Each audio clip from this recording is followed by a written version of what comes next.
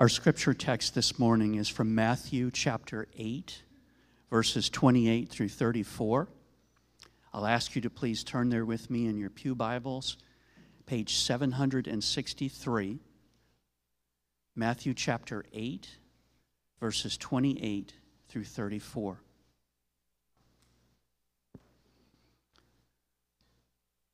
A reading from Matthew chapter 8, verses 28 through 34. And when he came to the other side, to the country of the Gadarenes, 2 demon-possessed men met him, coming out of the tombs, so fierce that no one could pass that way. And behold, they cried out, "What have you to do with us, O Son of God? Have you come here to torment us before the time?" Now a herd of many pigs was feeding at some distance from them, and the demons begged him, saying, "If you cast us out, send us away into the herd of pigs." And he said to them, "Go." So they came out and went into the pigs, and behold, the whole herd rushed down the steep bank into the sea and drowned in the waters. The herdsmen fled, and going into the city, they told everything, especially what had happened to the demon-possessed men. And behold, all the city came out to meet Jesus, and when they saw him, they begged him to leave their region. This is God's word for the people of Riverside Baptist Church.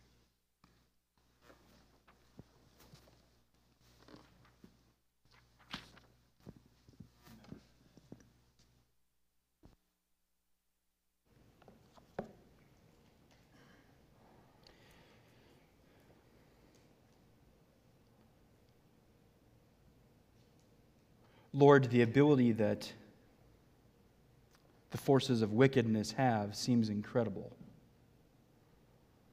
We see it told overtly here in your word, and we think we see it being manifested around us each and every day as influence is shown in rotten and evil ways. Lord, when we consider this world, when we consider the spiritual forces of darkness around us, Lord, it can become fearsome. It can become, Father, disconcerting, and we can at times, when we take our eyes off of you, begin to lose hope. But then you provide passages like this, Father, that jolt us, that shock us back to the reality that is the mastery of your Son. We thank you, Father, that Jesus was capable of healing. We thank you, Father, that Jesus was capable of stopping the winds and the waves. And we rejoice, Father, that all of the opposition against you and against us, Father, is matched and overcome by your Son, Jesus. We pray that you'd help us to see a glimpse of his glory now as we see what he accomplished for us. And we pray this in Jesus' name. Amen. Demons are not to be feared by those who know Christ, but they are to be rightly understood because they are stronger than us. And apart from God's help, we have no hope whatsoever of overcoming their power. So before we consider Christ's authority over them in Matthew chapter 8, I want to begin today by directly speaking about demons, a group whose existence is either explicitly denied by those who refuse to accept the spiritual realm, or implicitly denied by those who fail to clearly acknowledge or teach on these evil beings.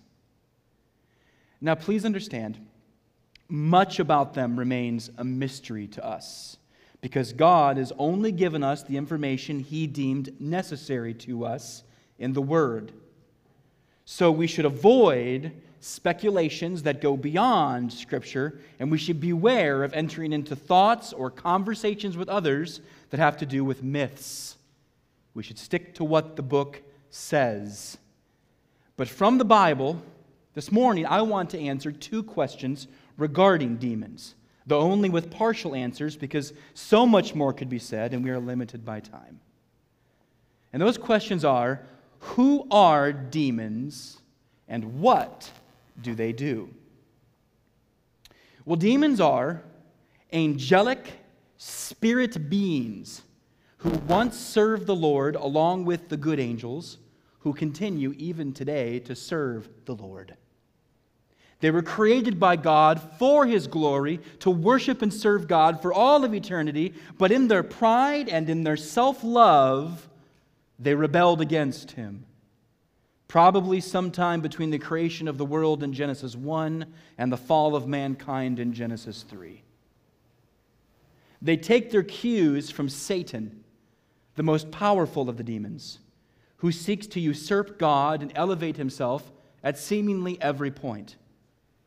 I believe the book of Isaiah, chapter 14, verses 13 and 14, is speaking of Satan when it says, "You said in your heart, I will ascend to heaven above the stars of God.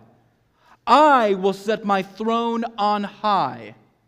I will sit on the mount of assembly in the far reaches of the north. I will ascend above the heights of the clouds." And catch this. "I will make myself like the Most High." The heart of Satan, mimicked by the demons that follow him, is to be like the Most High. They are usurpers.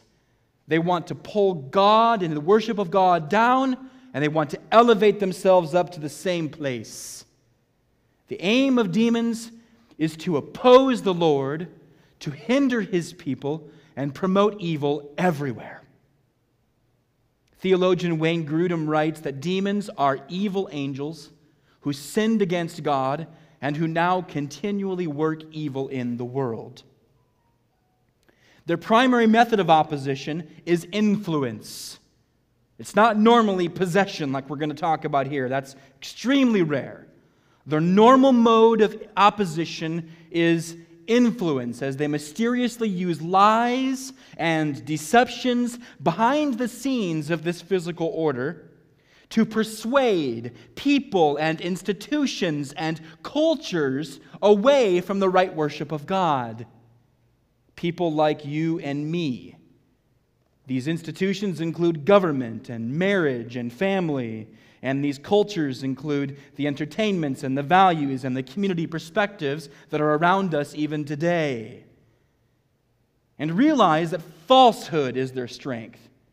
They live in the world of deceptions, and that's where their power lies. Jesus says of Satan in John 8, verse 44, "When he lies, he speaks out of his own character, for he is a liar and the father of lies." So Satan's methodology is to lie in such a subtle, awesome, powerful way in your life that you begin to believe it. He doesn't often work in overt ways. He likes to be subtle and crafty and to get you to buy into things piece by piece. He's a liar, and good liars like to use a little bit of truth to get you to follow along.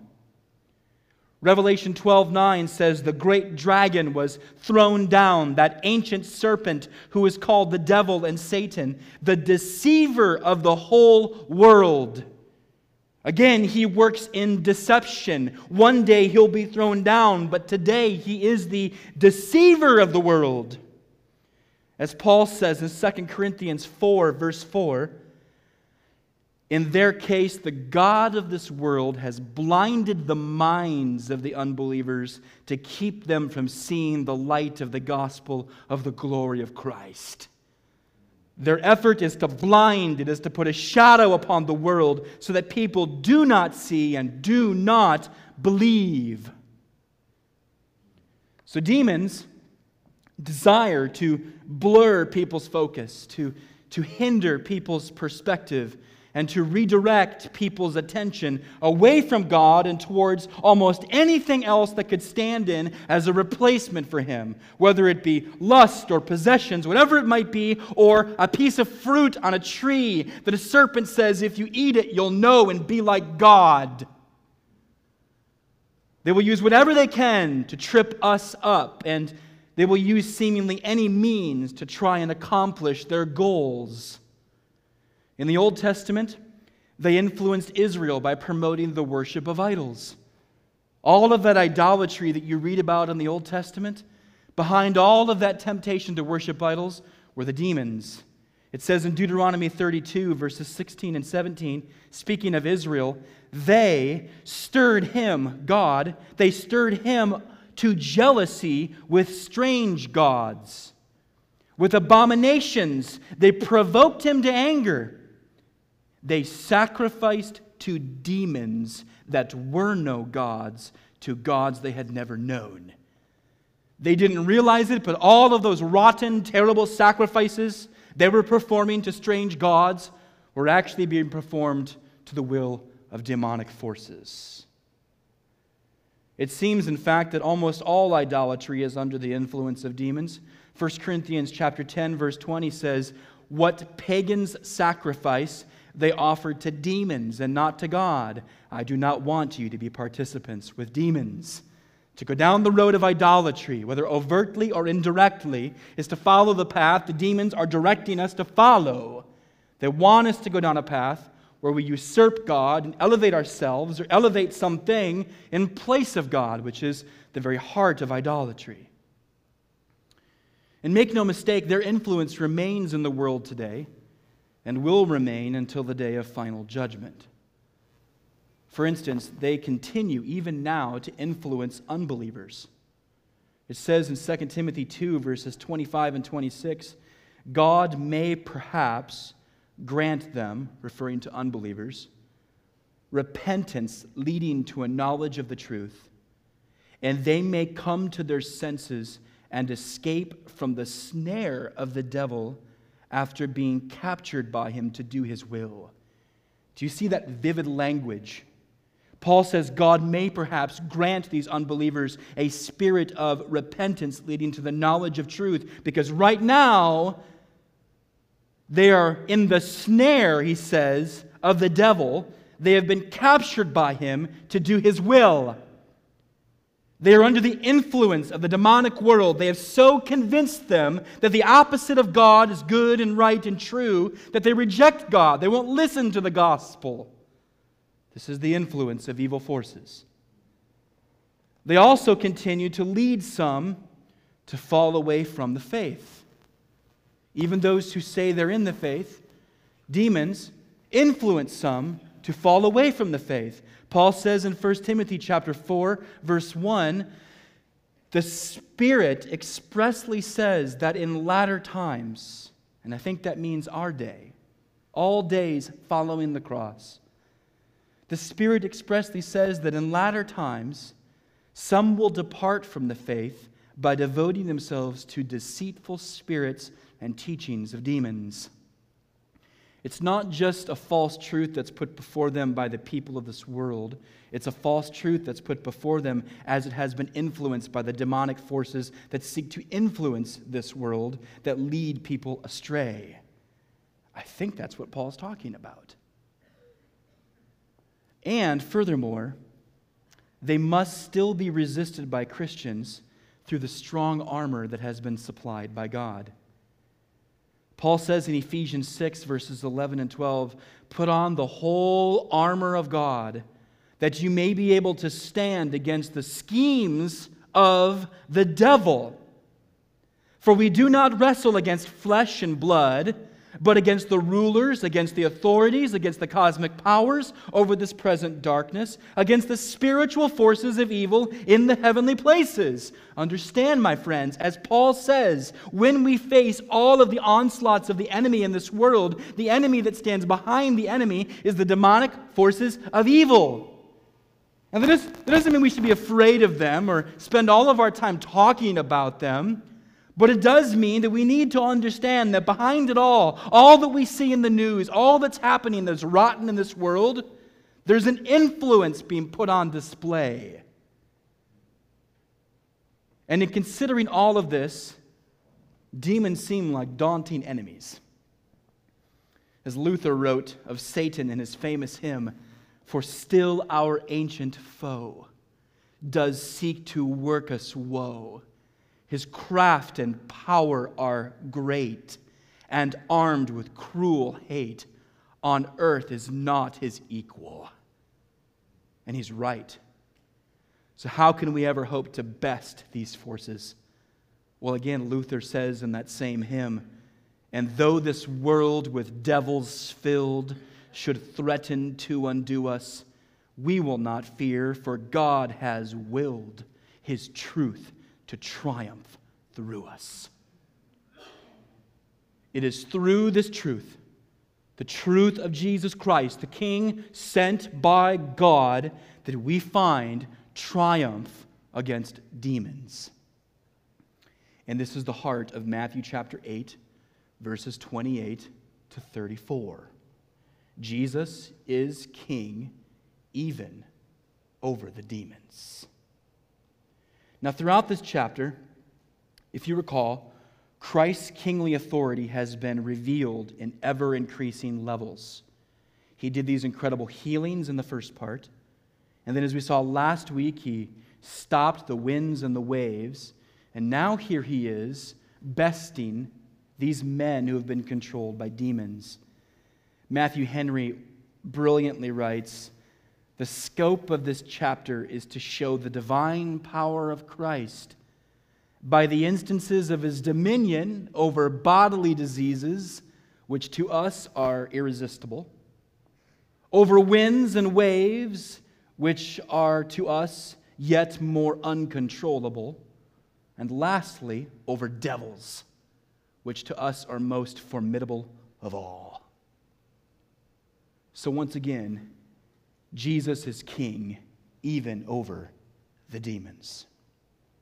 Now this morning I want to be a little different. I want to briefly walk through and explain this text, and then I want to make 3 important observations about the text. So look with me at verses 28 and 29. "And when He came to the other side, to the country of the Gadarenes, 2 demon-possessed men met Him, coming out of the tombs, so fierce that no one could pass that way. And behold, they cried out, 'What have you to do with us, O Son of God?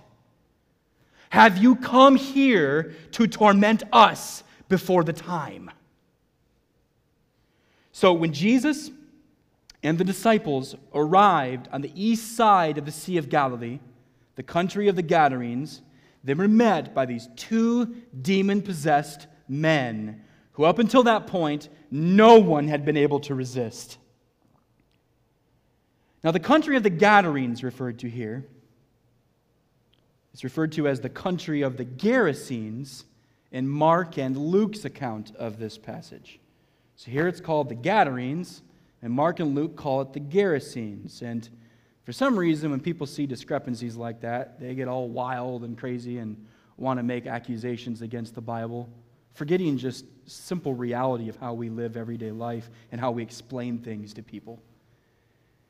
The reason why Matthew calls it the country of the Gadarenes and Mark and Luke call it the country of the Gerasenes is likely because both Mark and Luke refer to a small seaside village in that region known as Gerasa, while Matthew refers to the broader country land which was known by the larger city of Gadara.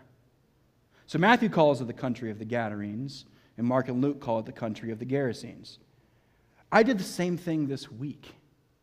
Someone asked me where I live. I say, I live in the Tampa area.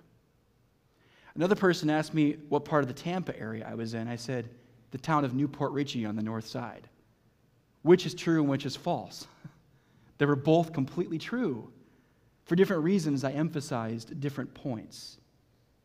So all 3 Gospels refer to the same location, but with different, though accurate, names for what it was called. Now, another difference between Matthew's account here and Mark and Luke's account of this story is that Mark and Luke only refer to 1 demon-possessed man, while Matthew records 2 demon-possessed men. And this is perhaps Mark and Luke wanted to emphasize the response of just one of the demon-possessed men after Jesus performed his healing. You can go to Mark 5, you can go to Luke 8, and you can see the story related, and at the end of it, you see the response of this individual man, one of them. But Matthew doesn't record the man's response. It's not his purpose for writing this. So he leaves in the fact that there's actually two guys. Ultimately, we don't know the answer why he does this, but different authors are still accurate, even though they choose to emphasize certain details, while other authors do not. D.A. Carson explains it well. He says, "I saw John Smith in town today. I hadn't seen him in years," even though both John and Mary Smith, his wife, were actually seen. So was he lying in saying that he saw John Smith in town? No, that was just his point of emphasis. He'd met his friend. Perhaps he could have said he saw his wife Mary as well, but no, he simply chose to mention the fact that he saw his friend John. It is amazing the way some New Testament scholars will find any reason they can to attack the New Testament, especially in the synoptic Gospels, Matthew, Mark, and Luke, by talking about some of these differences between them as if they were all that big of a deal, as if we didn't do the exact same thing today in our lives. So, yes, there are distinctions between these texts, and that's not surprising because Matthew has a very different mission with his book than Mark did with his and Luke did with his. Now, when we hear the term demon-possessed today, as it says in verse 28, we might have a hard time escaping all of the cultural baggage in our minds due to the work of science fiction in recent years.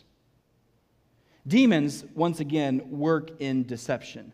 And I have very little doubt in my mind that they influence cultural adaptations of themselves to make it appear as though their influence is wholly fictional and has no basis in reality. They would love God's people, or those who are not God's people, to watch adaptations of themselves and think, that's beyond the realm of what's possible. I can't believe that. That's just silly. And they do a very good job of convincing people that way. But though they generally work in a mysterious way behind the scenes to influence people and institutions and cultures in this physical order, and though they generally do not, I think, have the right to overtake any person they want to's reason or ability to make decisions, it does seem that especially in the time of Jesus Christ on earth, there was an unusual level of force displayed by demons to the point that they even inhabited a number of people. Now, I'm not going to go further than Scripture. I don't have all of the answers here. But this led to demonic control of these individuals, these persons' body, and even strong influence, it seems, over their decision-making. This seems to have been the case with these two men. Now look with me at verses 30 through 32. Now a herd of many pigs was feeding at some distance from them, and the demons begged him, saying, "If you cast us out, send us away into the herd of pigs." And he said to them, "Go." So they came out and went into the pigs, and behold, the whole herd rushed down the steep bank into the sea and drowned in the waters. It seems that the demons evidently knew quite well who Jesus was, doesn't it? They called him the Son of God, which it could mean, just on that alone, that they believe he truly is the Son of God, or they could be using a title for him that shows that they understand that he is a person of reverence, though they might not necessarily believe him to be the actual Son of God. But when you match that with the fact that they expected judgment from Jesus on a time that was still to come, it becomes pretty clear, I think, that they knew who the king was who stood before them.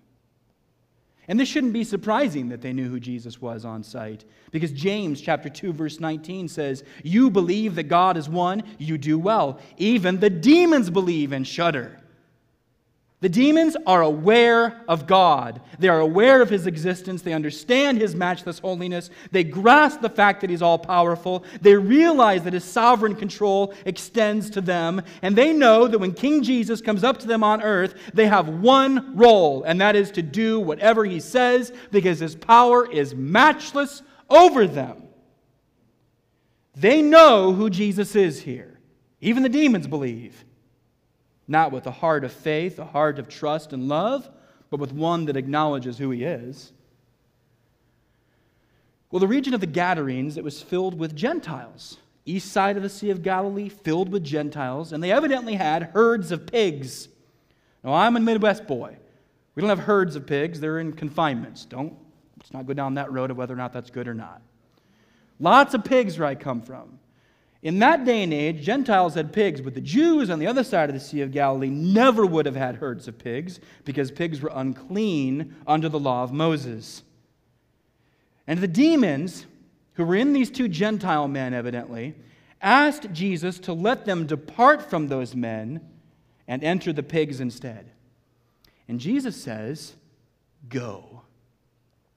Now some wonder why Jesus allowed this. And some more wonder why he would allow them to destroy these pigs in the sea. Here's my best thought. Jesus is on the east side of Galilee, I think, to announce himself as king to the Gentiles among the Gadarenes. And Jesus uses this vivid way to inform them that the one who has control and mastery over all of the demons, and the one who is far superior in value to any of the financial benefits that they found in livestock, that this one, this king, this master, this Lord has now arrived on the scene and has now come across the sea. He's not just come for Jews, he's there for Gentiles. He's making it clear that the one has come. I think he's using these demons and this event to show to spiritually needy Gentile sinners that the king has arrived. Now look at verses 33 and 34. The herdsmen fled, and going into the city, they told everything, especially what had happened to the demon-possessed men. And behold, all the city came out to meet Jesus, and when they saw him, they begged him to leave their region. Unfortunately, the people of the Gadarenes wanted nothing to do with the Jewish Messiah. This reveals, I think, that it was not just Jews who rejected Jesus here in Matthew's gospel, and it was not just religious leaders who refused him, but even needy Gentiles sent him away. There's some who balk at the gospel of Matthew and say that he's just after criticizing the Jews, but I don't think that's the case at all. I think Matthew's after criticizing everyone for being a sinner. He's after criticizing every human being on earth for having rejected Jesus and needing the salvation of Jesus. And they say to Jesus, it says they referred to, when they addressed Jesus, they begged him, it says, to leave their region. So Jesus was beginning to show himself to the world, but the world continued to reject Jesus. Now I want to make 3 observations about this text. Observation number 1, demonic power is too fierce for mere humans. These fellows in verse 28, it says, were so fierce that no one could pass by them. They were too strong, they were too savage for the people of the land to come near these guys. So no mere man and no mere woman could overcome this particular demonic influence in that land. And I think this reveals that we can't overcome them on our own in any land, in any day. I think we need to understand that demons, my friends, do not fear faithless people. No mere human could ever make a demon quake. In Acts chapter 19, these Jewish leaders, they tried to cast out a demon from an individual. And the demon, speaking through the individual, responds. It says in chapter 19, verse 15 of Acts, "But the evil spirit answered them, 'Jesus I know, and Paul I recognize, but who are you?'" I'll let you go check out Acts 19 this afternoon and see what happened to those guys afterwards. No mere human could ever make a demon quake. Our ability to ever fend off the onslaughts of cultural influence, to ever fend off the darkness that's trying to push against us, is through faith in Jesus Christ. The only spiritual abilities we have are found through faith in Jesus Christ. It is only through our connection to Him, through our identification with Him, that we have any ability whatsoever. The only way we can stand against spiritual evil is through King Jesus. I want you to turn with me over to Matthew 17, real briefly. Matthew 17, and look with me at verse 18. Obviously, we'll be considering this text in future weeks, but this is right after the Mount of Transfiguration. Jesus and Peter and James and John, they come back down the mountain, and they discover that the rest of the disciples are unable to cast a demon out of an individual. And it says in verse 18, Jesus rebuked the demon, and it came out of him, and the boy was healed instantly. Then the disciples came to Jesus privately and said, "Why could we not cast it out?" He said to them, "Because of your little faith. For truly I say to you, if you have faith like a grain of mustard seed, you will say to this mountain, 'Move from here to there,' and it will move, and nothing will be impossible for you." So they said, "Jesus, why can't we cast it out? Why don't we have the ability to make this demon leave this boy?" And Jesus says, "Because of your little faith." The only ability you ever have against the influence of demonic forces is by faith in me, because Jesus knows and He declares that He's the only one who has that kind of mastery against the forces of evil. If we are ever to stand against them, it must be through King Jesus. Now, I am not advocating that we go to Jesus in prayer and then we start looking for people who maybe we think have some demon possession, and then we go and try to cast them out. Number one, I think demon possession was extremely rare. I think it's even rarer today. In Matthew's day, in the day of the gospel of Jesus Christ, I think there was an inordinate amount of it going on. Secondly, I don't think we have any mandate whatsoever to go and have that kind of a direct approach towards demons who may or may not be inside of a person. I think we have the mandate to preach the gospel, and I think that is powerful enough to do whatever work God would have it to do.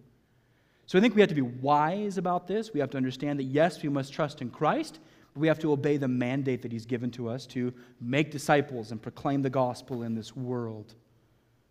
So that first observation is demonic power is too fierce for mere humans, and I think we must respect that. But my second observation is that Jesus has numbered the days of demons. And this is glorious. He's numbered the days of demons. In verse 29, the demons recognized that the Son of God would one day order their eternal damnation. Look closer at that verse. They say, "Have you come here to torment us before the time?" They know there's a time coming, but they don't want to have to feel that before the time. They knew that the Son of Man would one day order their eternal damnation. The demons have a time of judgment to come. In Matthew chapter 25, verse 41, it says, "Then He will say to those on His left, 'Depart from me, you cursed, into the eternal fire prepared for the devil and his angels.'"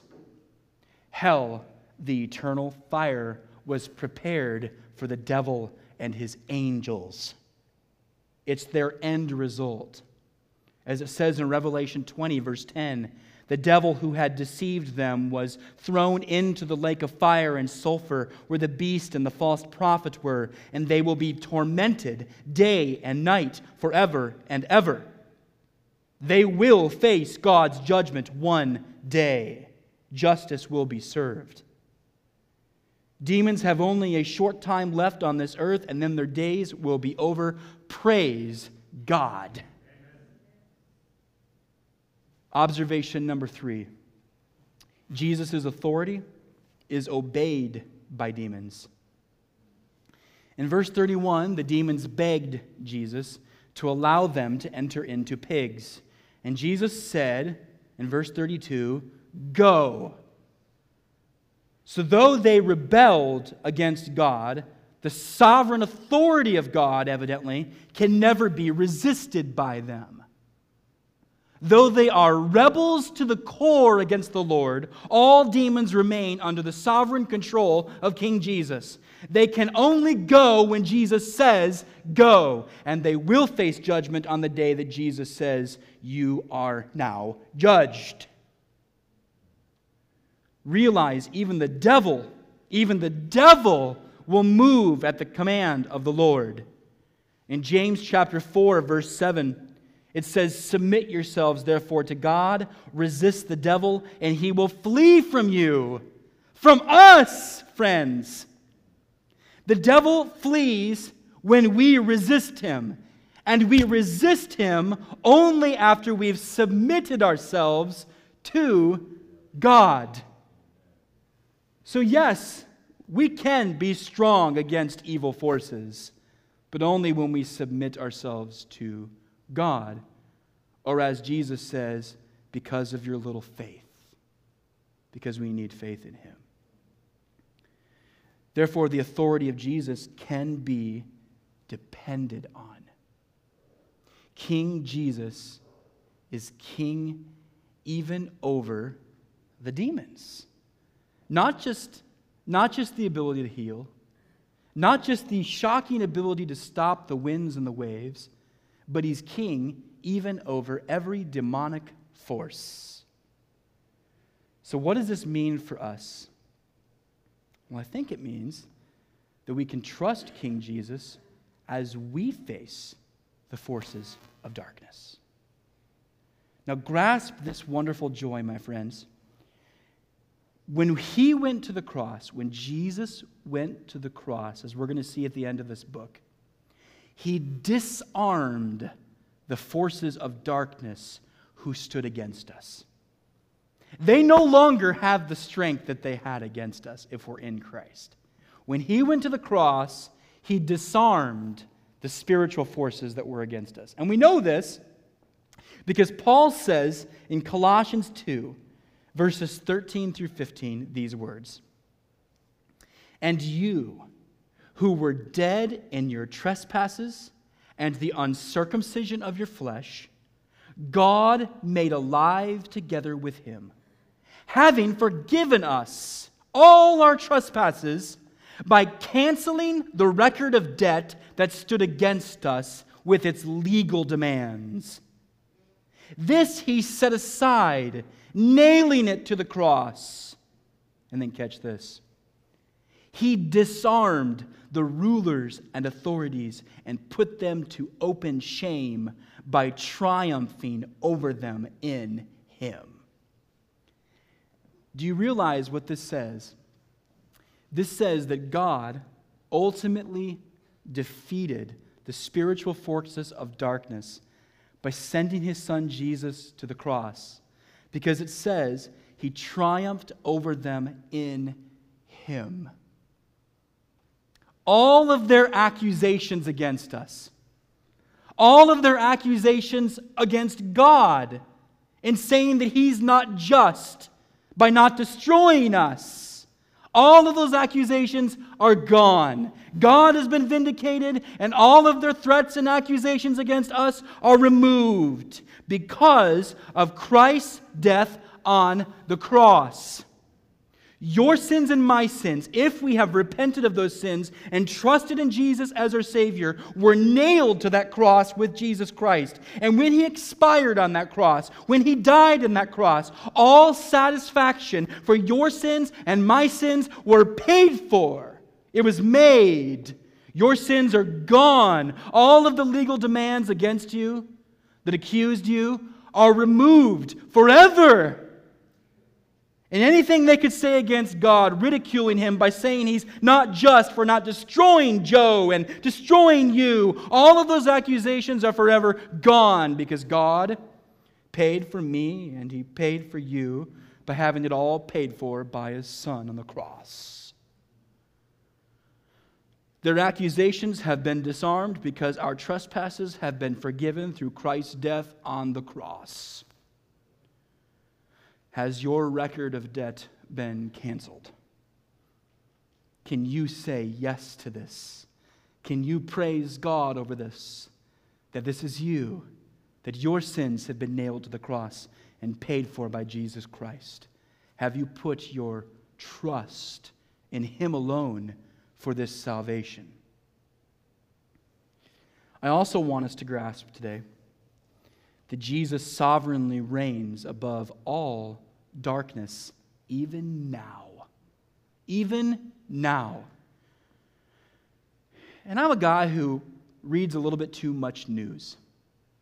And when I read the news, I guess I'm a glutton for punishment. Because I read the news, and it's pretty rare anymore that I come away feeling good afterwards. I read the news, I watch something that's supposed to be entertaining, and I come away from both and I think, boy, things just seem to be more and more rotten all the time. And I wonder, when is God going to show His reign? And then I remember that even though I see all of this bleakness, He does reign even now, and that nothing is happening that's not within His grip of control. Jesus sovereignly reigns above all darkness now. Paul says in Ephesians 1, verses 20 and 21, that God seated Him, Jesus, at His right hand in the heavenly places, far above all rule and authority and power and dominion, and above every name that is named, not only in this age, but also in the one to come. All other rule, all other authority, all other power, all other dominion, whether it be earthly, inhuman, or spiritual, demonic, all of it is under King Jesus. So nothing that happens apart from His watch care. Nothing that happens apart from His control and His good, perfect, long road plan. Jesus stands above all other authorities, and they can take no action apart from His sovereign allowance. So when you see an earthly authority acting in an inappropriate way, yes, grieve over that, and then remember that Jesus knows precisely what He's doing, and at the end of it all, He's going to reveal that He is king over all. Do you recognize that He stands authoritatively above everything that happens in your life and authoritatively over everything that happens around you in your life? Nothing happens that's beyond His control.